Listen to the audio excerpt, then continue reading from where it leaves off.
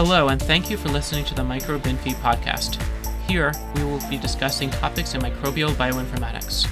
We hope that we can give you some insights, tips, and tricks along the way. There is so much information we all know from working in the field, but nobody writes it down. There is no manual, and it's assumed you'll pick it up. We hope to fill in a few of these gaps. My co-hosts are Dr. Nabil Ali Khan and Dr. Andrew Page. I am Dr. Lee Katz. Both Andrew and Nabil work in the Quadram Institute in Norwich, UK, where they work on microbes in food and the impact on human health. I work at Centers for Disease Control and Prevention and am an adjunct member at the University of Georgia in the US. Hi, and welcome to the MicroBinFi podcast. I'm Nabil, and I'll be your host for today, and we're back talking about COVID-19. Today, we're going to talk about our sequencing efforts of the SARS-CoV-2 genomes present in positive clinical samples from Norfolk region. And Andrew Page is joining me today in his capacity as Head of Informatics at Quadram Institute Bioscience. And we have two special guests, Alison Mather, who's a group leader at Quadram Institute Bioscience. And once again, we are joined by Justin O'Grady, who is a group leader at Quadram Institute Bioscience and Associate Professor of Medical Microbiology at the University of East Anglia. So, Alison, since it's your first time, who are you and what do you normally do? Thanks, Nabil. It's very great to be with you guys.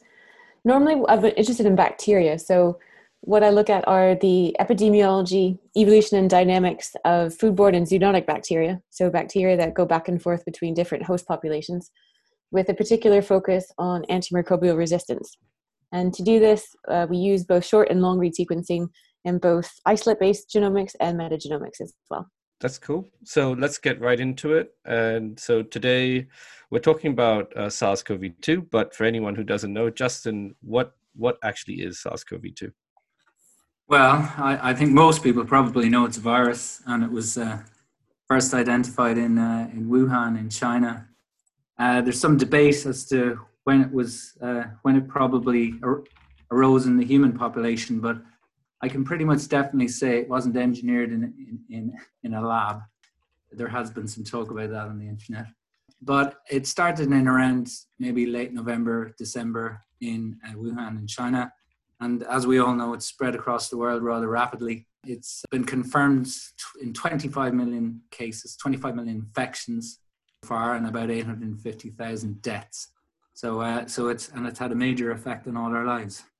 We're talking about a lot about whole genome sequencing. So, Alison, what can whole genome sequencing do to actually help us combat this particular virus?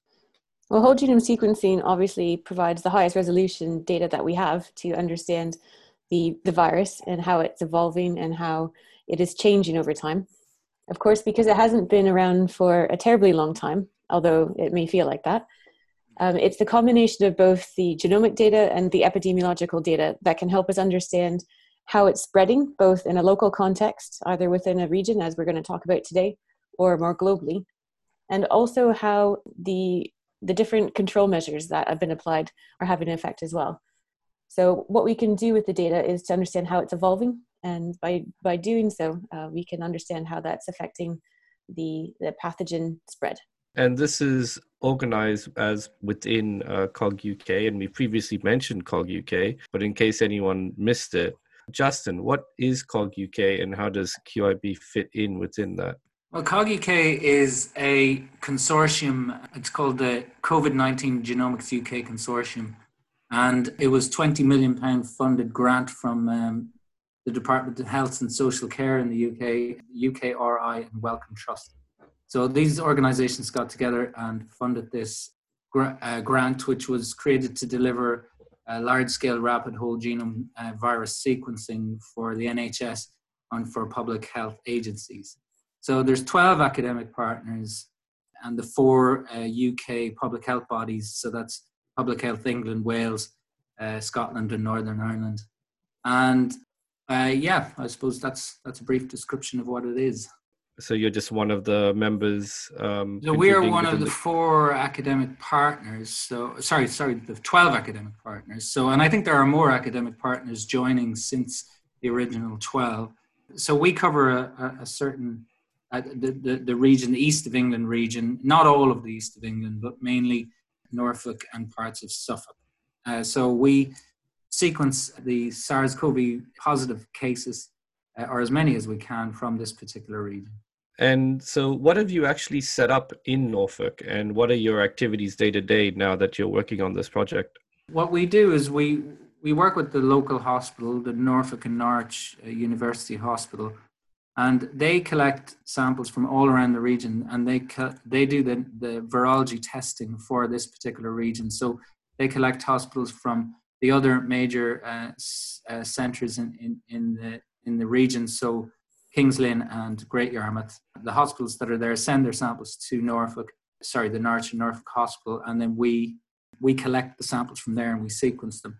There are also other types of samples sent to the NNN for testing, and they would be, sometimes we get some samples from hospital staff, their families. Sometimes we get samples from care homes. Sometimes we get samples from the community. But there are different pillars for testing in the UK, and one of them is the pillar one is the test where the samples go from hospitals, and that's most of the type of testing that we're involved with.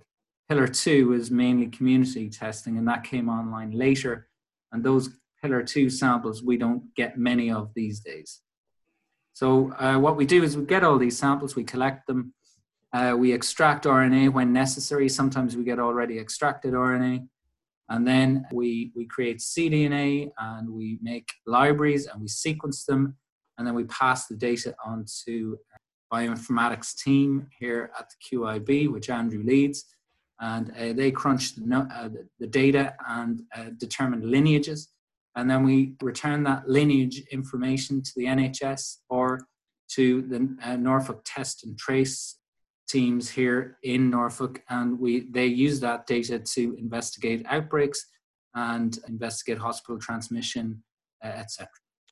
Here's a fairly simple question. I mean, a couple of times you've mentioned Norfolk, and for people outside the UK and maybe for a few people within the UK, Alison, where is Norfolk, and who are the people that live there? Norfolk is a county which is on the east of England. So it is kind of, if you look at the map, there's the fat part of England, and it's on the eastern side of that. So actually, it's a shame that this is through the medium of audio, because whenever I give a presentation, I always put up a few photographs of the glories of Norfolk. We've got lovely beaches and big skies and lots of countryside. And so it's quite a stable population, which is one of the reasons why this study, I think, is so nice. In general, Norfolk has an older population, which is expected to increase at a greater rate than the rest of England. So, and almost all of the population increase over the last 5 years has been in those over the age of 65. And that obviously has implications for a virus which seems to affect the older populations more commonly. So over to you, Andrew. When you started this work, what were you hoping to find? To be honest, we weren't really sure what we were going to find, but I know from doing a lot of studies in the past, particularly large-scale studies, that as soon as you start applying genomics to it, you're going to find a lot of stuff that you never knew was there, and a lot of hidden links, and a lot of really, really cool stuff. So we were just initially hoping to, I suppose, sequence everything we could possibly get our hands on, build some trees, see what's linked, what's not linked. And that seems to have proven very useful. And because we made a decision to sequence everything, even really, really poor quality samples, with very high CT values, very low viral loads, it's meant we could go on then and answer some more interesting questions that we never even thought we could. Whereas I think other groups in the world maybe set a cutoff, for money reasons, whatever, and said, okay, no, we're not going to do the samples with low viral loads. We're just going to focus on the really high quality ones, and that's it. But, I think we've done quite well identifying some really interesting things, like identifying false positives, limits of detection, the correlation between what happens when you have a low viral load and the quality of the genome sequence you get at the other end, this kind of stuff. Some really interesting things we found is that we don't just have, say, one massive outbreak. It's lots of small different introductions and expansions within the region, which is proved invaluable, because when you're just doing traditional epidemiology, you can't tell the difference necessarily between two people who walk into a pub. Do they get the same infected with the same thing, or were they infected with something different from two different infection sources? At least with genomics, you have some kind of idea of, can you answer that question? So you could, if the genomes are different enough, you might be able to tell, well, this isn't the same thing. They're slightly different things. We also were looking at, throughout the pandemic, the spike protein mutation, the D614G, and that's linked to increased transmissibility of the virus in vivo, and they've gone on and found, it seems to be right.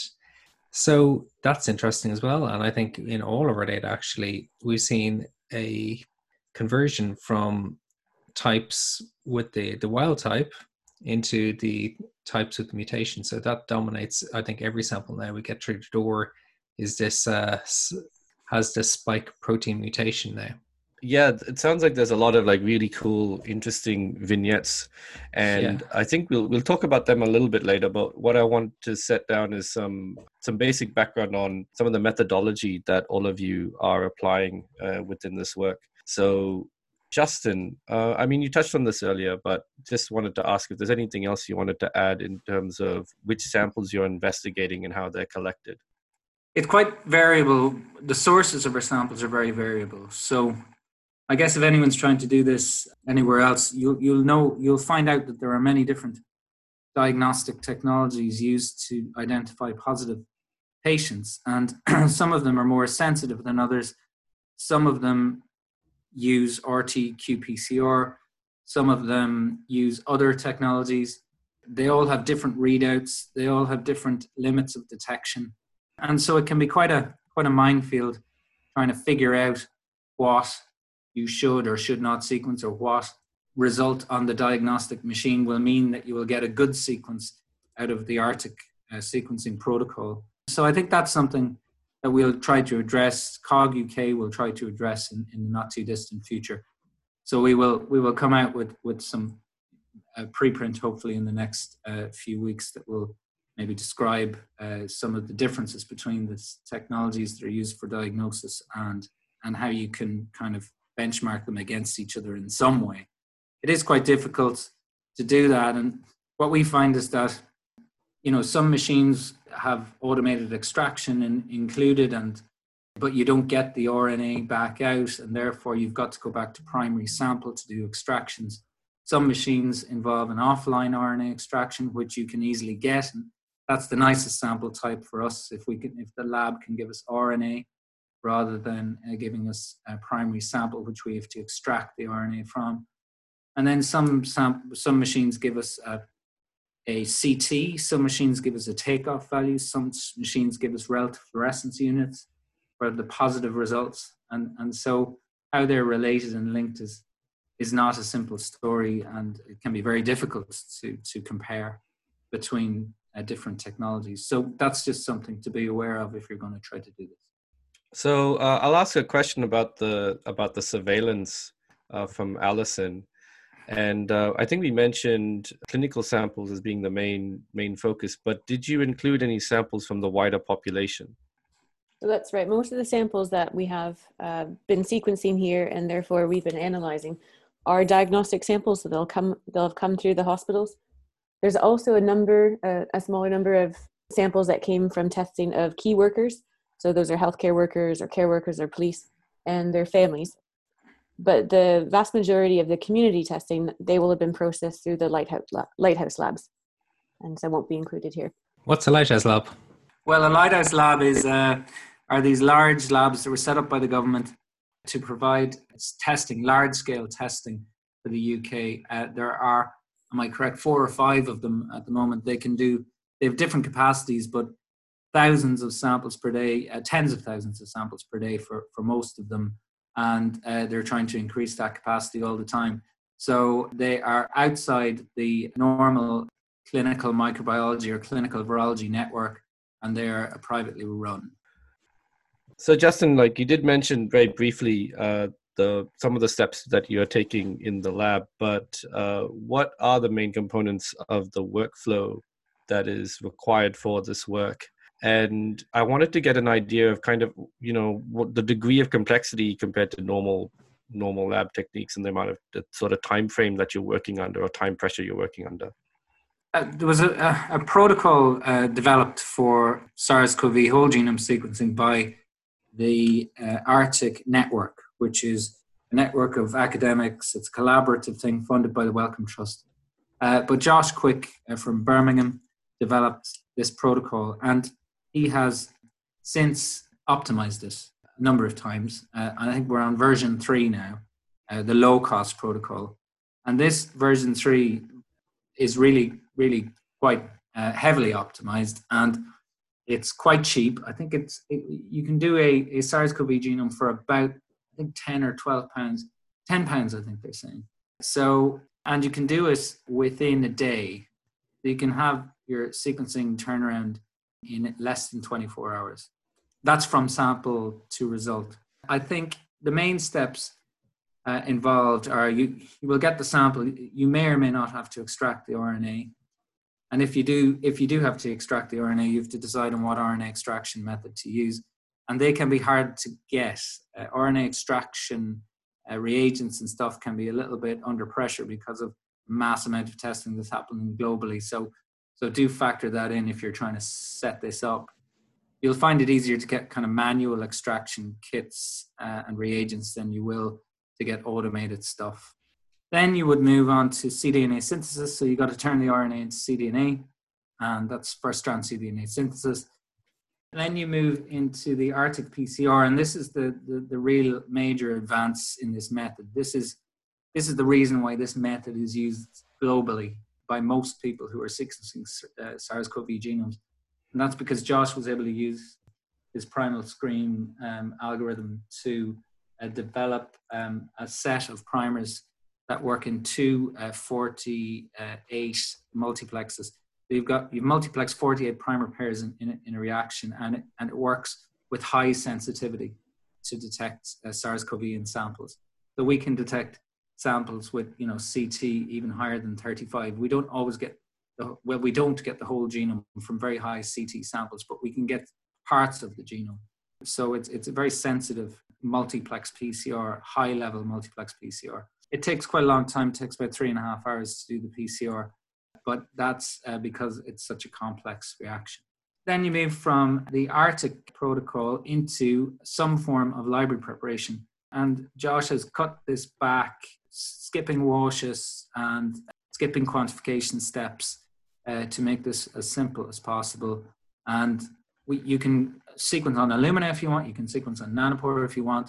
The protocols are going to be different, but Josh's Arctic protocol is set up for Nanopore. And so it's using the new 96 barcode, native barcodes Nanopore kits. And so you go through that process, you end up with a library, and you sequence it for 12 hours or so, depending on the number of samples that you have on the flow cell. So recently, the discussions recently, most people thinking a sweet spot for the number of samples to put on is probably around 48. 96 means you're going to have to run it for longer. So what people are doing is, even if they have 96 samples, they'll put on 2 flow cells with 48 on each, and they'll cycle the barcodes, wash the flow cells, and the next 96 they'll put the opposite barcodes onto the opposite flow cells, and they will reuse those flow cells and run them for a further 12 hours. But this is all in an effort to get the data as quickly as possible. So you run 2 flow cells, both for 12 hours, and you then get that data, if you're going to run 96, and then you get that data and you analyze it. And that's where my expertise falls over. Now I guess that passes on to the hands of Andrew and his group. So Andrew, what is the bioinformatics applied to the sequencing data? I guess we have the easy part. We get all of this raw data, and the first thing we need to do is, if it's Nanopore, we got to base call that. Well, actually, Nanopore or Illumina, we base call it. We use a really strict deplexing on Illumina and on Nanopore, because even small errors are going to cause problems downstream. And then once you have that, we go on and run all the Arctic pipelines, which thankfully are written in Nextflow, so it's quite straightforward to run. And it magically processes the data, so it does things like, say, for Illumina, we'll do IVAR, and at the other end of that, you get a consensus genome. For Illumina, you need about 10x coverage minimum over an area, a region of the genome, and then it'll call the bases in there, build a consensus. And for Nanopore, you need a bit more, so about 20x minimum. But actually, what we really get out the other end is about 1000x, or even more than 1000x. So we're really confident that a base is a base, and the reason is because with the amplicon sequencing, you get huge variations in coverage, and you need to do a lot of sequencing to make sure that you get some of the amplicons which don't work as well. You need roughly about 100,000 reads per sample on the flow cell, but that's 100,000 reads after you lose some because they're poorer quality, or you lose some because they don't have barcodes at both ends. So you'll lose on the Nanopore sequencer, you lose roughly around 40% of the data. So imagine you put on your run, you've got 48 on a flow cell. You wanna factor that in to when you decide that the run has enough data. You want to think, I need 100,000 reads per sample on the flow cell. So, and then I need to factor in, I need an extra 40% that I'm going to lose. So, that's what you need to kind of aim for. Yeah. And so once you get the consensus genomes, I guess the first thing we do actually is look into blanks. I skipped a step. And that's usually like everyone is holding their breath. What is the blank picture going to look like? Is it really going to be blank? Will there be any reads mapping to any part of the SARS-CoV genome? And sometimes there is zero, and it is fantastic, but sometimes there's not, and then the run has to be chucked. So I think things have gotten an awful lot better over time as the guys in the lab have gotten used to the protocols and used to the peculiarities and put in extra checks along the way. And so we've also, on the other end, on the data processing end, have gotten more used to what is really a problem and what isn't a problem. If you get like tiny little matches, it's not really, that's not really contamination. But I know, Nabil, haven't you looked at a lot of blanks? What have you found?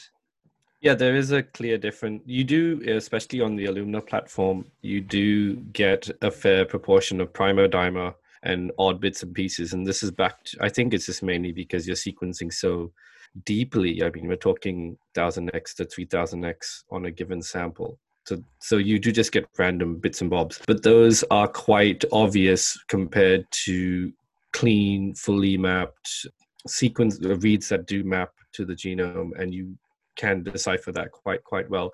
But it does mean that you have to take a little bit of care and not just naively accept what the consensus sequence would generate just by using every single map read. Yeah, I think there's a slight difference between Illumina and Nanopore in the way that the libraries are made. In our Illumina pipeline, we have a second PCR because we use Nextera, and there's a Nextera PCR involved.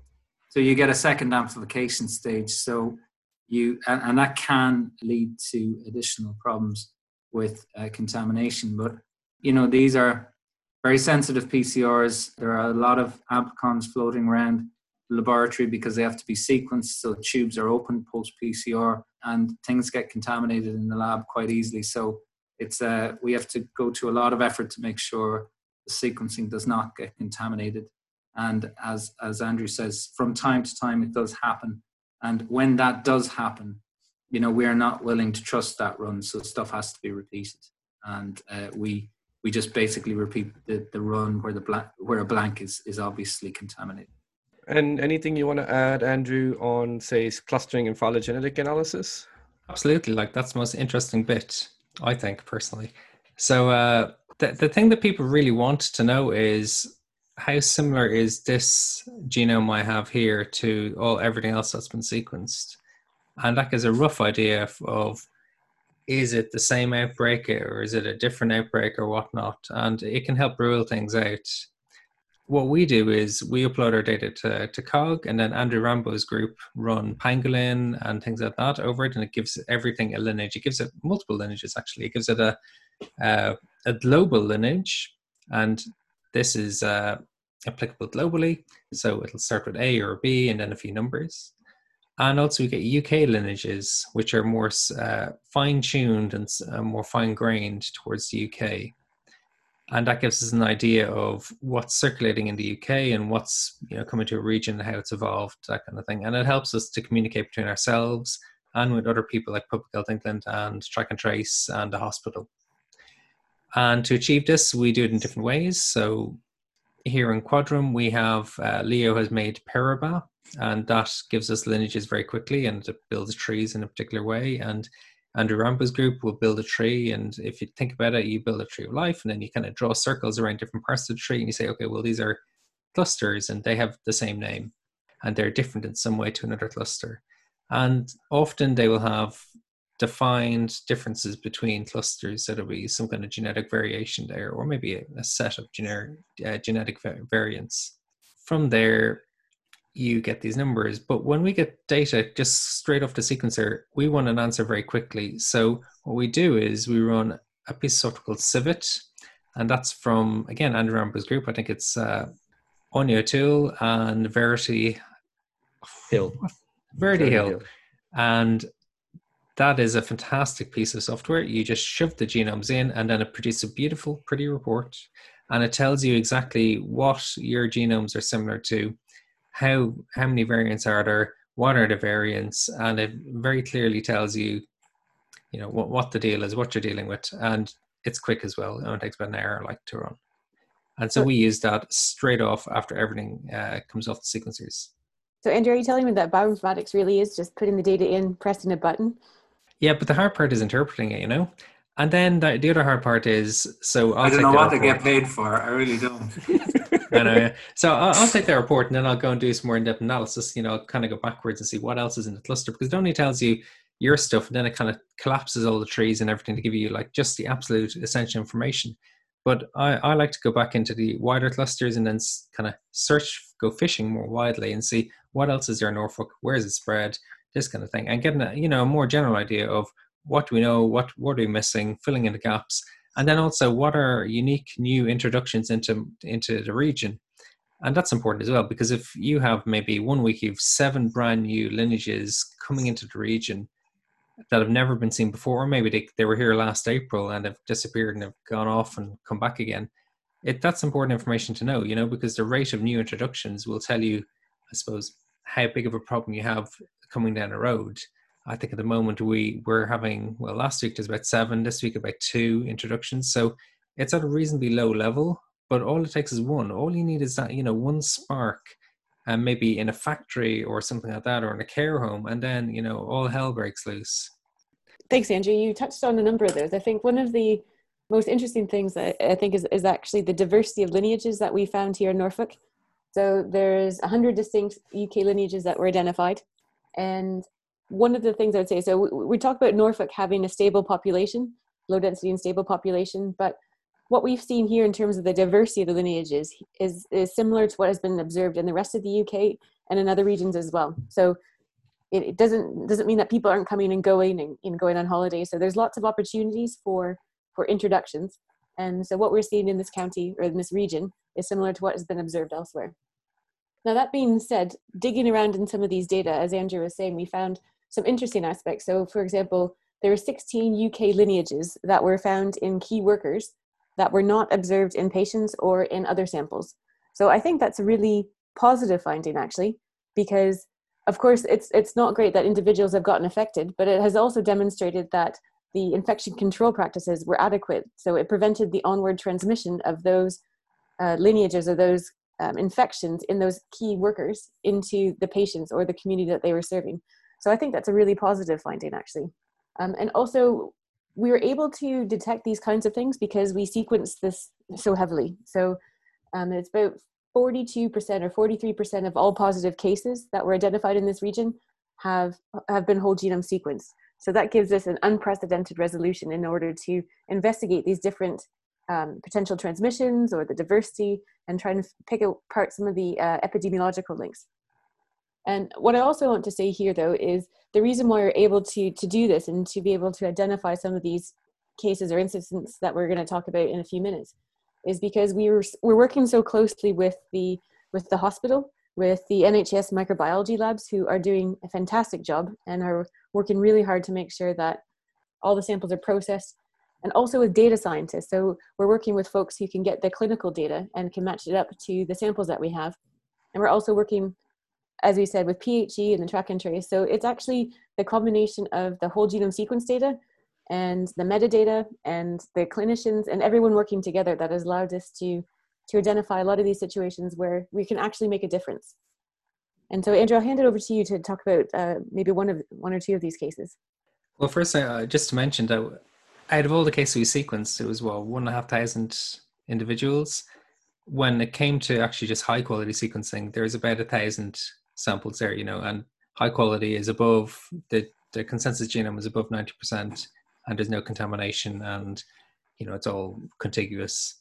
And actually, when we compared our high quality sequences to everyone else in the world, we found that actually we're if we were a country, we'd be number 6 in the world for the number of genomes we've sequenced. Only 5 countries have sequenced more than us, including the UK, US, people like that, so it's pretty good going. We've done quite a reasonable job of getting high density sequencing there, and it's a tiny region as well. It's only 1 million people in Norfolk. Yeah, less than compared 1 million. to, I don't know, the US is 300 million. So we've done a reasonable job in terms of density, and we can answer a lot of questions that people can't answer unless you have done a lot of sequencing. It has allowed us, by doing all the sequencing, we've samples from basically the entire first wave. So all the way from March up to August is the time period we covered. And we've sequenced as much as we could. We couldn't get everything, a lot of samples. Don't know what happened, but they didn't make it to us. And unfortunately, a lot of the early questions from clinicians, they all seem to be samples that we hadn't actually sequenced. So it was a bit embarrassing initially. They gave us a list of 20 samples. These are the ones they're interested in, and we were like, "Well, sorry, you never sent them to us." But however, as time has gone on, we've gotten such a nice big overview of what's gone on that it's become more and more and more useful. And I think as time goes on, the sequencing data is going to become even more useful to everyone involved in outbreaks, particularly with rapid turnaround and better coordination and discussions with all of the different partners involved in public health response. So I want to fire through a couple of key questions that everyone kind of asks about COVID at the moment. And then I think I'd really like to hear more about these deeper vignettes that we've been touching on throughout the episode. So first off, what is the mutation rate of coronavirus as far as Norfolk is concerned? So the evolutionary rate is about 2 SNPs a month. And it's like clockwork, when you look into data, it's like bang, bang, bang. And other people have said it's maybe 2.5, other people have said it's slightly less, but it seems that that's approximately the number of SNPs you can expect from the original Wuhan reference back in January. And so actually, if you pick up any genome and you just count the number of SNPs differences, you can kind of get a rough idea of what time period that was collected in, and it's quite useful for research. All right. And another question everyone always asks about is the spike protein mutation, the D614G mutation. So what does that look like in Norfolk? Well, back in March, it was kind of mostly the wild type, and then just the mutant came in, took over everything, and now it dominates completely. I mean, absolutely dominates. And it has been that way since about April. Okay. And another thing that's been recently floating around in the literature is COVID reinfection. So do you see any reinfection in the samples that you've sequenced? Well, actually, Nabil, I think you did this analysis, so you should be telling us. I just did the pairing of all the samples together, and no, we didn't see any case of reinfection in any of the longitudinal samples that we had. And okay, so we had quite a few, we had a big data set, I think it was about 140, and we had up to 6 samples per patient. And fine. Some of the samples were very short term. So I think the median was about 13 days and the mean was about 16 days in terms of time span for patients. But actually, we had some pretty long-term patients, and I think 71 days is the longest we have in our data, with sampling all the way along. And in every single case, when you looked, there was no difference between them. It was usually the same. It was the same lineage in every case, bar, I think, 2 samples, and that was just, there was a little bit of ambiguity in there from Illumina sequencing, and actually, it was the same lineage. So we didn't find any cases of reinfection, but we are absolutely alert to it, and we are looking for it all the time. And I know clinicians are very much looking for it as well, particularly since we had the cases in Nevada and Hong Kong, and I'm sure it's going to turn up in the UK. It's just a matter of time. And I think the first place we're going to be looking at is the genomic data in the UK, because we have so much genome sequencing done here. Clinically, it was always unlikely that the longitudinal data that we had from patients who were still in hospital with the same episode, shall we say, of coronavirus, who had never left the hospital, it was very unlikely that you were going to find that they were reinfected with a different strain at any point. There has been a recent query, again, about a patient who had their first episode back in March and had become positive on a test recently. But when we looked into that further, there was a query over whether that was a false positive and whether the machine used for testing had produced a false positive. Again, that person had symptoms for a long time. So I think really probably where you're going to see the kind of definitive evidence are in those kind of use cases where, in the patient from Hong Kong, reported in the literature, they had a test, a screening test after returning home, after originally having it months earlier. And, that test was performed randomly and they picked up the infection, almost accidentally. So that was, and they had the genomes from both episodes and it was different. And that was really clear-cut story. I think if it was a common thing, we'd see it a lot more. And, there's only been a few really confirmed, well-confirmed cases around the globe. So obviously there's more than that in reality, and it's hard to prove when it has actually happened. But I think in the UK, we're going to be in a really strong position to do that. And I would imagine some of the first cases that we will see will come from healthcare workers. When we start to see people who are exposed to the virus during the first peak, being exposed again and getting reinfected with a different lineage, and we'll be able to pick that up relatively quickly. If that does indeed happen. If that does indeed happen. Good point. And, it might be a very rare event. It might be because the virus isn't developing very quickly, that when you've developed your immunity to it, that immunity lasts, and it might last a year, it might last 2 years, it might last, who knows. But, there was a lot of talk after those first patients were identified as being reinfected, that, okay, that's proof now that immunity only lasts for 4 months or whatever.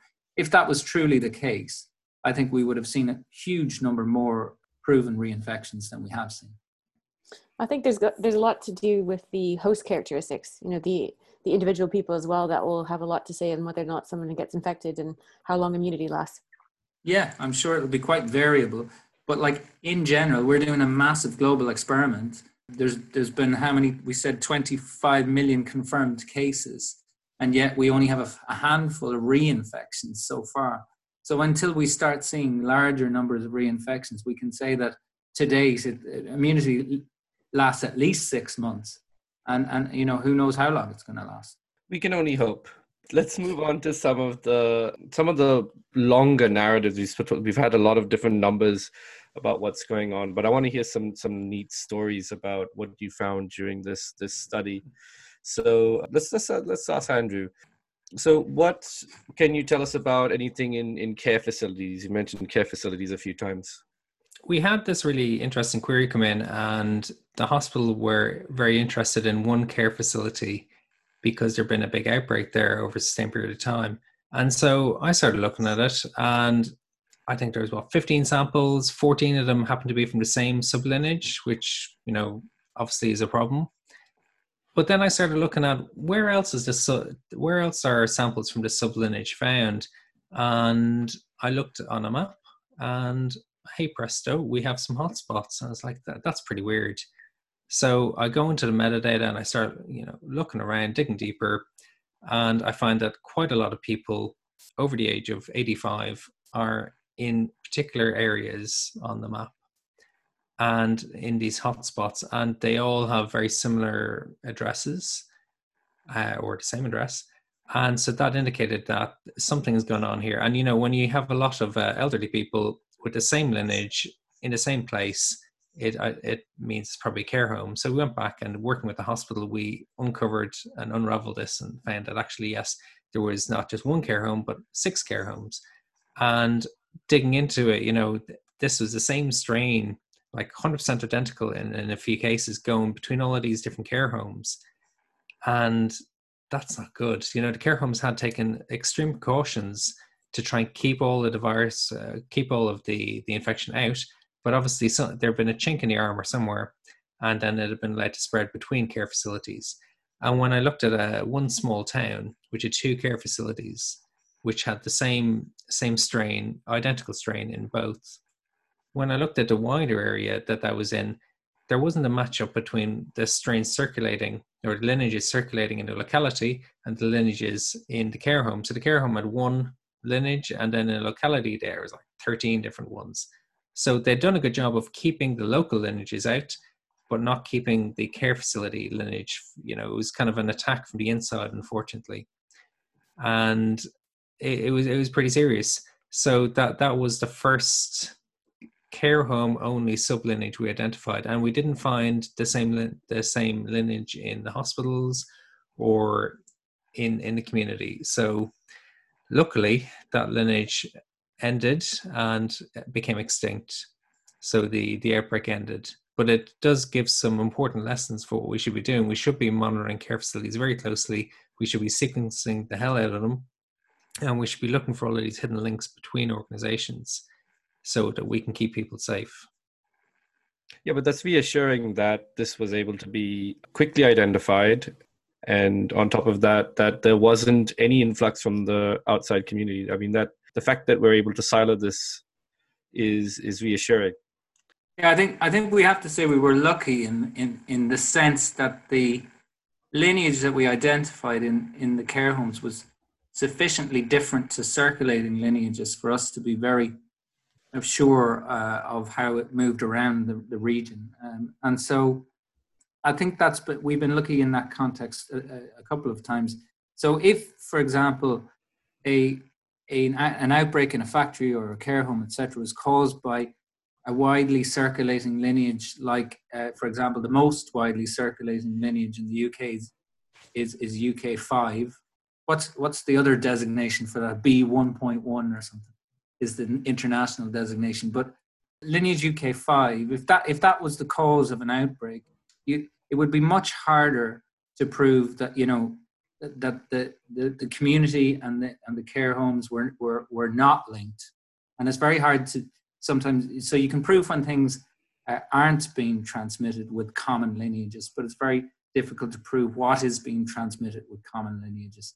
So in the care home outbreak, it was a particular, sublineage, as we call it, which caused the outbreak, and therefore it was very easy to kind of see that lineage in our data and pick out that outbreak between care homes. If it was UK5, we would never have been able to do that. Let's cross over to Alison with I've got a question about hospital outbreaks and other types of outbreaks. Have you found any other outbreaks during this study? So I think that's what Justin was saying. So sometimes what you can do, it's easier to rule things out than to rule things in case it's an outbreak. So we had one example where we had a question in from Ipswich Hospital, and they had a number of samples, number of patients in their hospital that they wanted to know if they were linked or not. And so these were samples that were over a number of months. And again, as Andrew was explaining for the previous example, we could see that most of those samples were from patients over the age of 65, so they were older. And then we were able to sequence those, and majority of which had high quality sequences that we were able to evaluate. And then what we could see is out of 18 high quality genome sequences, there was a total of 6 global lineages and 8 UK lineages. So from the number of samples that we had, that's quite a high diversity. And as Justin was just talking about, UK5 is the most common UK lineage. And so the most commonly observed lineage in these set of samples was UK5. But also the diversity that we were looking at within that setting and within those samples also indicated that it wasn't a single sustained hospital outbreak. It was likely that the patients had acquired it from the community and not that it was transmitting within the hospital. So I think that's really important. And again, what that indicates is that, the infection control practices that were happening were sufficient to make sure that there wasn't sustained or onward transmission once those patients got in the hospital. So I think that's really important. And that's where these kinds of questions that come in from hospitals or care facilities and working closely with the clinicians can have a really high impact. And then we had another case where we're looking at an outbreak from in a food processing facility. And so this is on a different kind of timescale. So this happened really quickly. And I think this is where the utility of the rapid response that we can do with whole genome sequencing is really important. So in August, so just last month, there was 35 positive samples from workers at a food processing facility that we sequenced very rapidly at the Institute. So it was less than 24 hours. And this was part of an outbreak analysis that was between the NHS microbiology lab at the Norfolk and Norwich University Hospital Trust, the Norfolk County Council, Test and Trace, and Public Health England, and ourselves. So working together, what we were able to do was to assign lineages. So we were able to get high quality sequences and assign lineages. And what we found was, in contrast to what I was just describing at the hospital, we found that all the genomes within the food processing facility had the same global lineage and the same UK lineage. So it confirmed that these genomes were similar to each other. And I think I'll hand over to Andrew to, there's a few defining SNPs that we're able to define a sublineage within these data as well. Yeah, so when we looked at it, we found that there was very definite signal. We had, I think, 2 SNPs, and we hadn't seen anywhere else before. So we're quite confident that any genomes that have these 2 SNPs were probably from the same outbreak. And, we knew that they're all collected from the same physical facility when they're doing large-scale testing.